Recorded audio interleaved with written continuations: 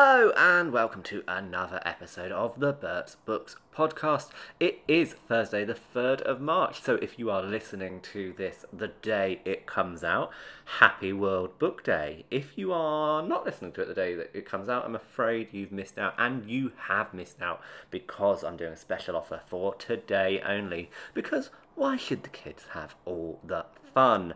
Use code WBD22, that's WBD22, at bertsbooks.co.uk today, and you will get £1 off your purchase, just like the kids do. And you don't even have to dress up. How about that? I have got an awful lot on today. I have got to go and wait for the plumber again at the shop. I've also got to pack up the office so I can move into the shop at some point in the next week or so. So I'm going to leave it here for now. I'm going to leave it very short, and I'm going to play you, instead of me telling you about a book that I've read, I'm going to play you an interview that I did last week with Zoë Somerville, the author of The Marsh House, which comes out today. It's all on the other side of this music.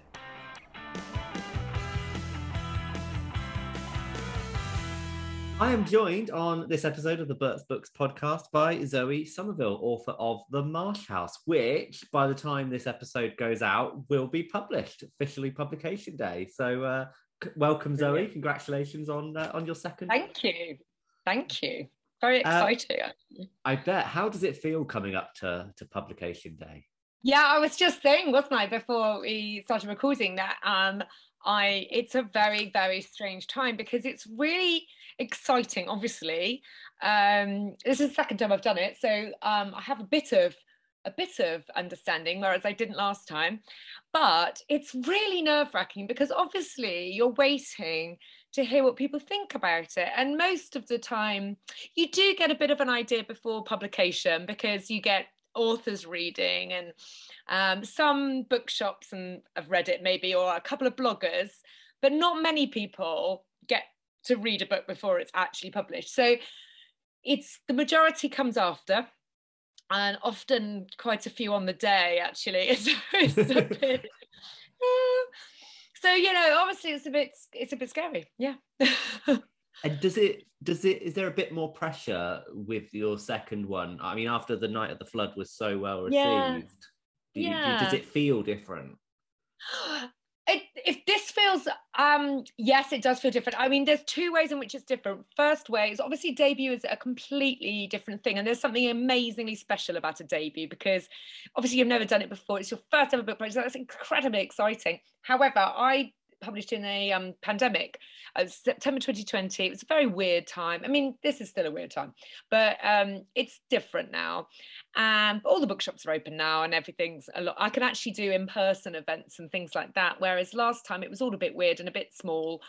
And so it's a strange experience, and I'll never know what it would have been like otherwise. So, but this time, it's actually a bit more exciting in a funny way because I'm just so, I don't know, I just feel a bit more, I don't know, I feel a bit more confident, for one thing, about being a writer and what that means and talking to people about my writing and the books.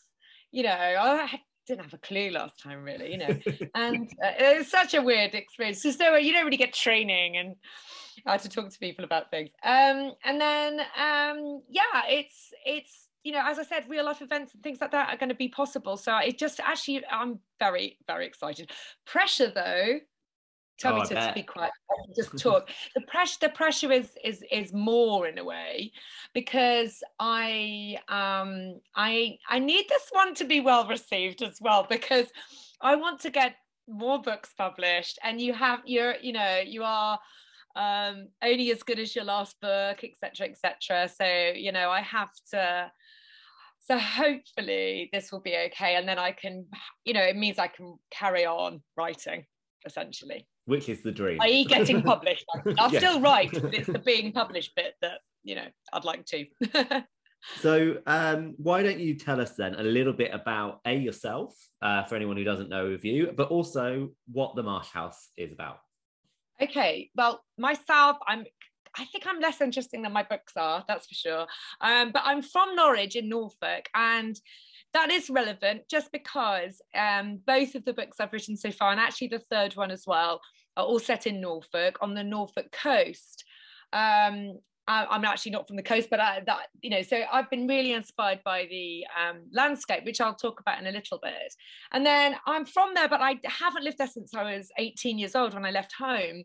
And I've lived in lots of different places. I've been a teacher for a long time, an English teacher, but I've taught English as a foreign language in places like Japan and so on. And then I became an English teacher, as in a secondary school English teacher, when I was in my 20s. And so I've taught in America and the West Country. So I came to the West Country in my, can't remember now, early 30s, and had kids here and all of that, and very settled in Bath. So I am a bit of a split identity person, and I've got my sort of West Country self and my Norfolk self.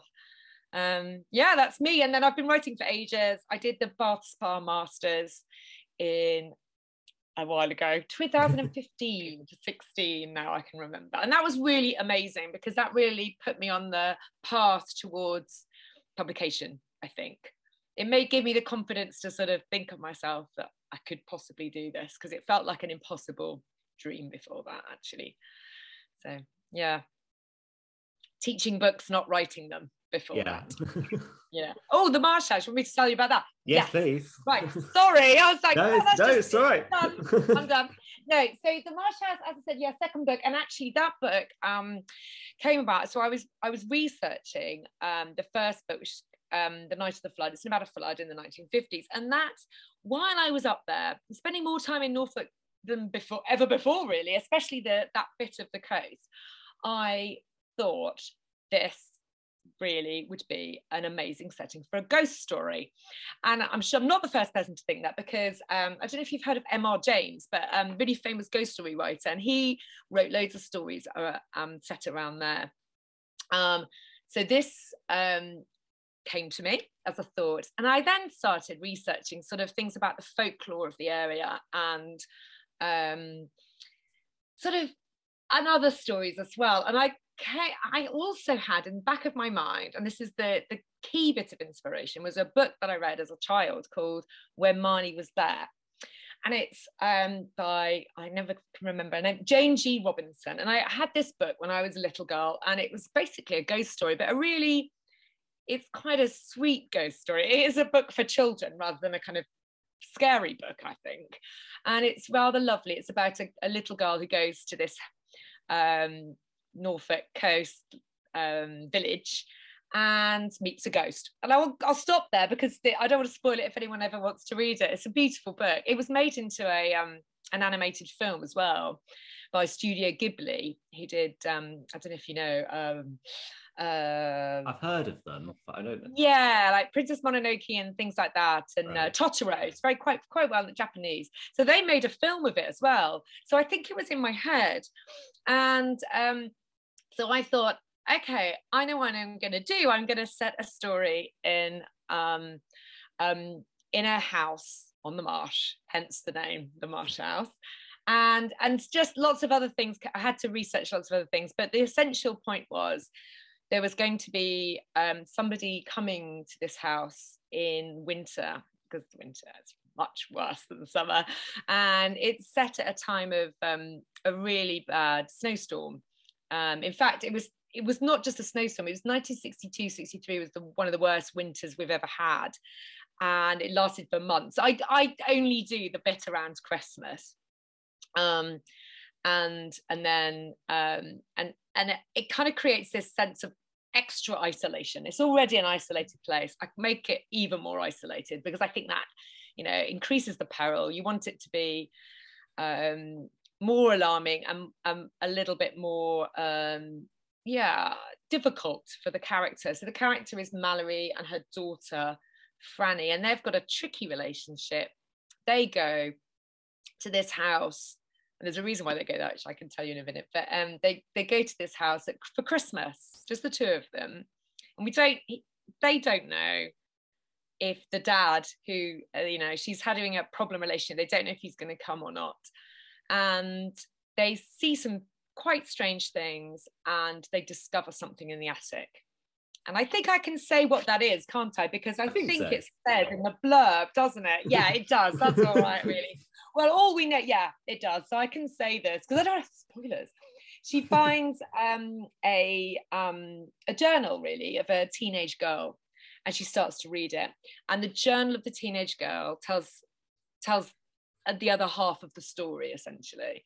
So it's a dual timeline story, and the other sort of half of the story is the journal, and that's a really lonely girl called Rosemary, and she's writing in the early 1930s. So you have half 1930s, half 1960s, and I'll stop there. So there's a few things that I'm going to ask you about, because and you've just touched on the marsh and the sort of the coldness and the isolation of it. Yeah. And what I when I was reading it, and I couldn't work out why, and I think I was being reminded of Where the Crawdads Sing by Delia Owens, which is insane because it's completely different in terms of setting and even weather. But I think actually completely the opposite. But it was the same sort of the description, and it made me feel, I had the same feeling as if I was almost in the same marsh, but at a different time with a different weather system. So and it's obviously not the same marsh, is it? No, it's not. It's in the States, isn't it? Now, that's a really interesting comparison, because somebody said that my first book was like that. And, I've got a confession. I've not read Where the Crawdads Sing. I don't know why I haven't read it. There's no good reason. I need to go and read the book, don't I? Although maybe I don't, because then I'll write another marsh book or something. I don't know. So maybe there are some overlaps with the style as well. Perhaps possibly. It's that. And maybe it's just there's something about a marsh that's really, I can't make a comparison to Crawdads. You'd have to do that for me. That with my book, I actually did walk across it. So it's set at a real village called Stifkey, and the marshes there are salt marshes, and they are sort of pocked with these black, nasty, brackish sort of holes almost, sort of, and then there's little bridges crossing over these dikes and things like that. It's very, very, it's really big, it's really flat. You can't always tell that Norfolk is very flat, but this is particularly flat because it's below sea level, more or less. And you've got the sky merging with the sea, merging with the marsh, and at different times of the year. I mean, actually in the summer, and I hope I get that across a little bit in some of the bits with Rosemary, because it's not just the winter for her, it's the summer as well.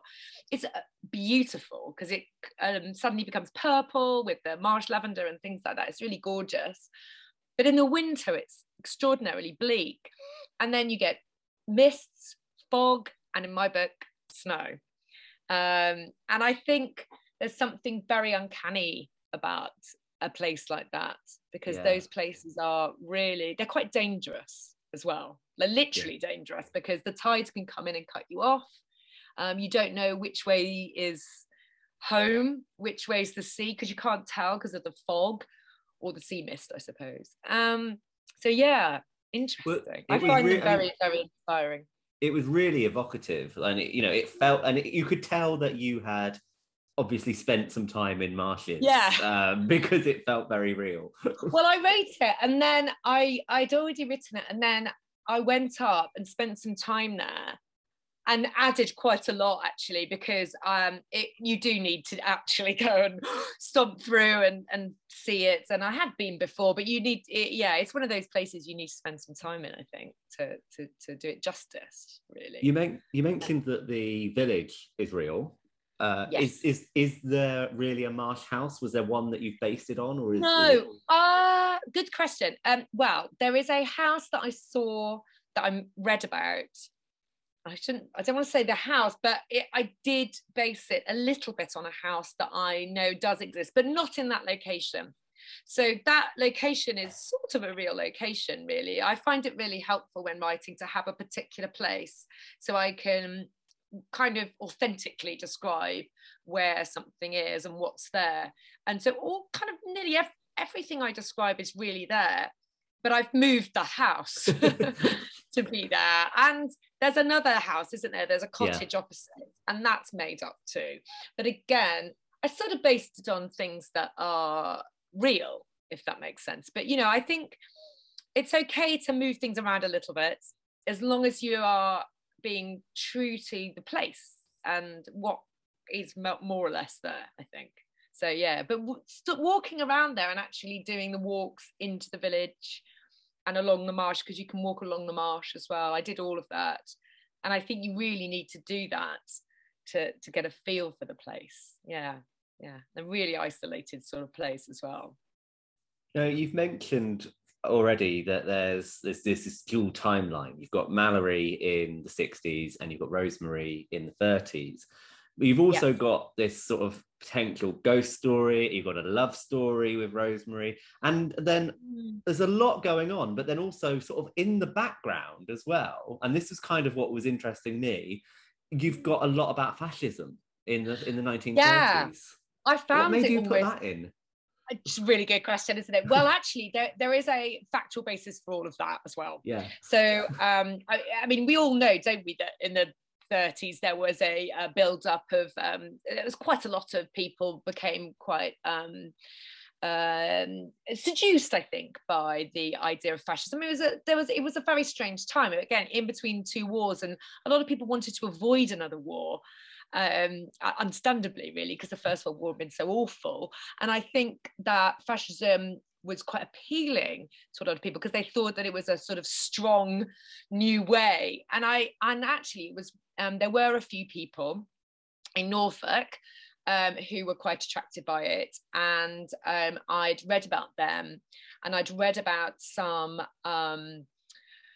rallies that the British Union of Fascists had in Norfolk specifically. They had them all over. They had them in London as well. Actually, London quite famously, but they did have some in Norfolk. And I thought, well, you know, this is true. This really was a backdrop, and I think, you know, it makes it just gives a richer level to what's happening with Rosemary, because she's also, at the time, there was a kind of idealization of rural life and rural people, which is ironic, really, because Rosemary's kind of attracted by them for the fact that they aren't what she's like, and yet and they like her because of who she is, and the two things are quite dangerous, I think. She's attracted by them because they're cosmopolitan and city people, but they want her to stay innocent and kind of image of British country girl, country She's life. almost like a novelty to them, isn't she? Yeah, right, exactly. She is. That's the whole idea. She's like a pet, yes. Almost to them. Yeah, and I think I was kind of interested in exploring that. It's very dysfunctional, quite unhappy story, really, unfortunately. But yeah, and it's what happens because of that. Yeah, I was quite interested in exploring. Yeah, and then there's another kind of side of that, I suppose, is that Mallory in the 60s is has also a difficult relationship with her partner, her husband, actually, who's we don't see, but you know, that's another backdrop. So there's mirrors between the two characters. There's quite a few, actually, overlaps between the two characters, which I was really interested in. And I think 30. Yeah, but that's it. I mean, it's strange when you think about it, and it's only 30 years apart, because actually they feel lifetimes apart. Because obviously, so much changed after the Second World War. Yeah, exactly, huge. And the 60s. I mean, actually, she hasn't even got to the bit of the 60s that really, you know, exploded. So, you know, 5 years later, even more different. But I think that if you think about the 20th century, which is why I like writing about it, the pace of change was extraordinary. So, you know, 30s to the 60s, well, 30 years later is the 90s. I mean, a whole nother world again. You know, that's my childhood or teenage years. So, you know, it's incredible. And then, of course, you go another 30 years and it's nowish. And again, completely crazily different. That's so it's that, isn't it? So I find it is astonishing, actually, the difference between the 30s and 60s. And actually, I think in some pockets, and that's again something that really interested me, the idea that in some rural places, actually a lot of things didn't change. Some things in the world had Yes. really, really changed, but some things really were the same and were carrying on from centuries of tradition. So I write quite a lot about older traditions that I think in cities probably were disappearing, and even in some rural places disappearing, but I think in some pockets of isolated communities in places like I don't know, Norfolk or Cumbria or somewhere like that, they were persisting really. You know, folk traditions and beliefs in superstition and that sort of thing. So yeah. When you were writing this, and you had the two time frames, and you had sort of the sort of especially Rosemary's one, which was going over a longer period of time. Yes. Did you find it difficult to plan? Did you have a very rigid framework that you stuck to, or did things surprise you as you went along? Oh gosh, well, I had to write. I actually mostly tend to write in order that I'm going, if you know what I mean. So I didn't write just Rosemary's and just Mallory's separately. I wrote them in order, and part of the reason for doing that is because that's how the reader is going to read them. I mean, actually, that is, you know, nothing that you write in a one draft anyway will end up being the final book. No way. But even so, to write it that way felt really important to me. Although it's really then, of course, very difficult to get the voices, are completely different voices, but I helped myself with that by one is first person and one is third person, and that helped get into the role, I think, of, it's like acting really, getting into the role of the character. But yeah, loads of things surprised me. I had to change. Some of the rhythm had to be balanced. That's the thing with the dual timeline. I did find that quite interesting because I hadn't written that before, not as a published novel anyway. And I have written it before, but not in a book that ended up being published. And so I had to really remind myself how to do that. And and then I had to work very much on the intersections, if you know what I mean, like where you stop one and where you start the next. So actually some of that was moved around, yes, because it has to work. You can't give too much information in one section before or sometimes you can, but you have to be careful about when you're giving the information, if that makes sense. Complicated. Makes total sense, so, yes.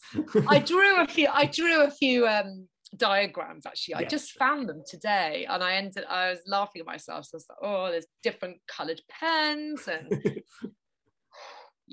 so yes, I did a lot of sort of some of it was not at the beginning, it was halfway through, or you know, later on even, you know, right, doing the diagrams and doing the tables of contents and things like that I had to do later really to make sure that it worked. And and then of course I have other people telling me what's not working.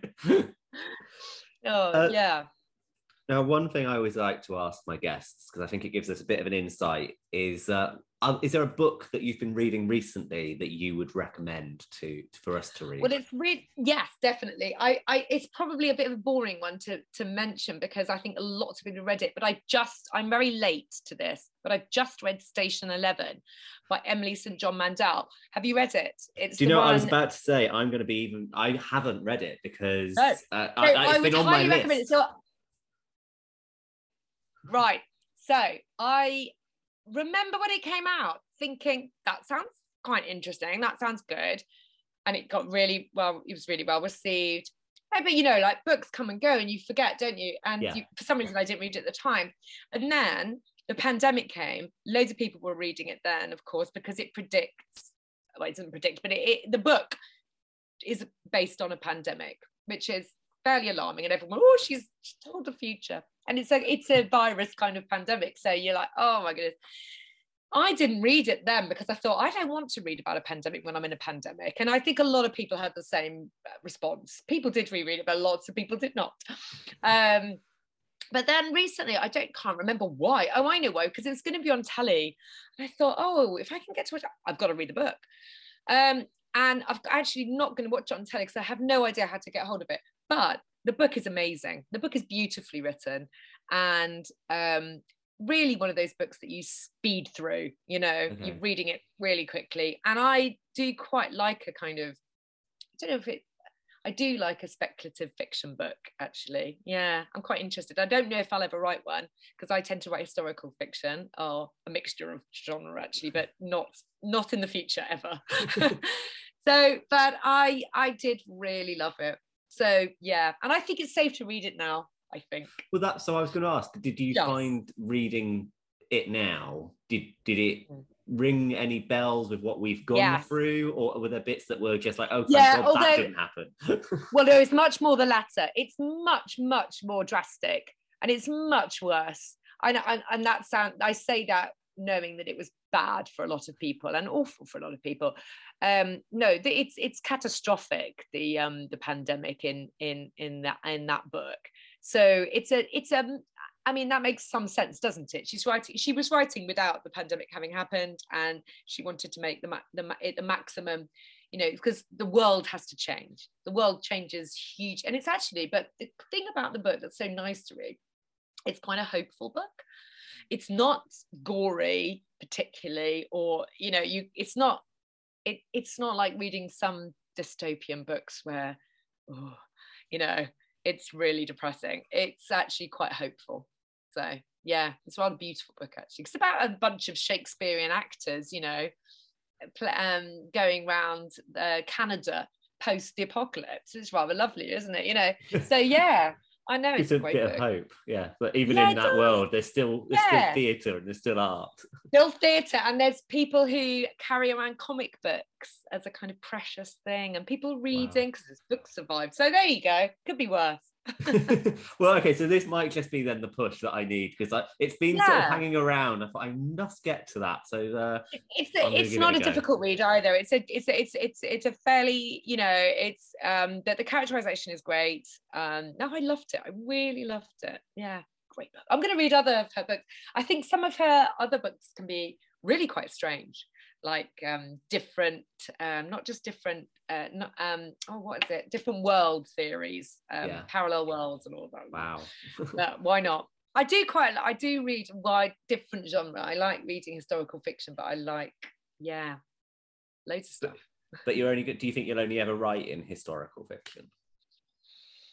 All my ideas so far, because I just think there's so much in it, you know, and I look to other people to write now, and I look to other people to write the future. I think the past still has a lot to tell us about ourselves. I've always loved history as well, so I love the research. I don't spend my own, you know, years doing it, but I really enjoy it.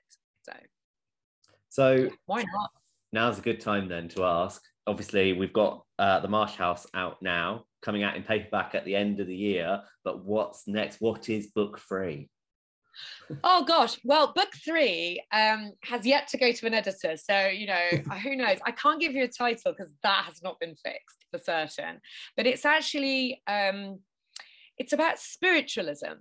So it's about the belief in life after death, not or the spirits after death, not life, but that something persists and that we can contact them.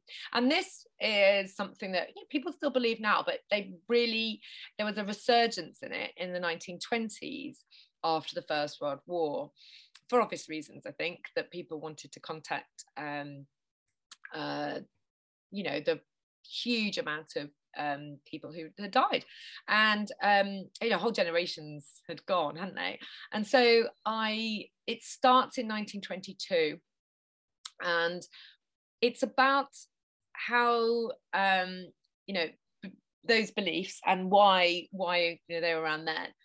But actually it then becomes a missing person story, and it's about how people cope with grief and loss, and, you know, in their very different ways. So it goes from the 1920s to the 1940s. So yeah, it's quite it's quite intense. It's about a family on the coast of Norfolk, and it's half told by the servant and half by the parents of the missing girl. Okay. Yeah. So not a split timeline, but a split narrative this time. Split narrative again. At the moment, it's, as I said, starting in the 1920s, and I go all the way up to beyond the Second World War. So it's a really long period of time. It's over 20 years, and that's been a real challenge, because most of the books that I've done so far have been quite tight time frame. So it's 1962, just at the beginning of 1963, really, in Mallory's, and then Rosemary's is a bit longer, but never this long. So this is, it's a huge chunk of time. So part of what the novel's about is, the changes in society between the 20s and post Second World War, which I'm fascinated by. I find that period of history just extraordinary, really. Between the wars. You said that it hasn't seen an editor yet, but have you finished your first draft, or are you just still getting? Yes, I'm sort of doing the second draft, really. It's going to go to my agent again soon. So it's very scary, because she has to give it the go ahead, and then we'll see. Oh, well, best of luck with it. I'm sure it'll be great, and I'm sure that the Marsh House will also be very well received, because I've read it and I've loved it. So I'm sure wonderful, lots of people will as well. Thank you very much for joining me. Thank you.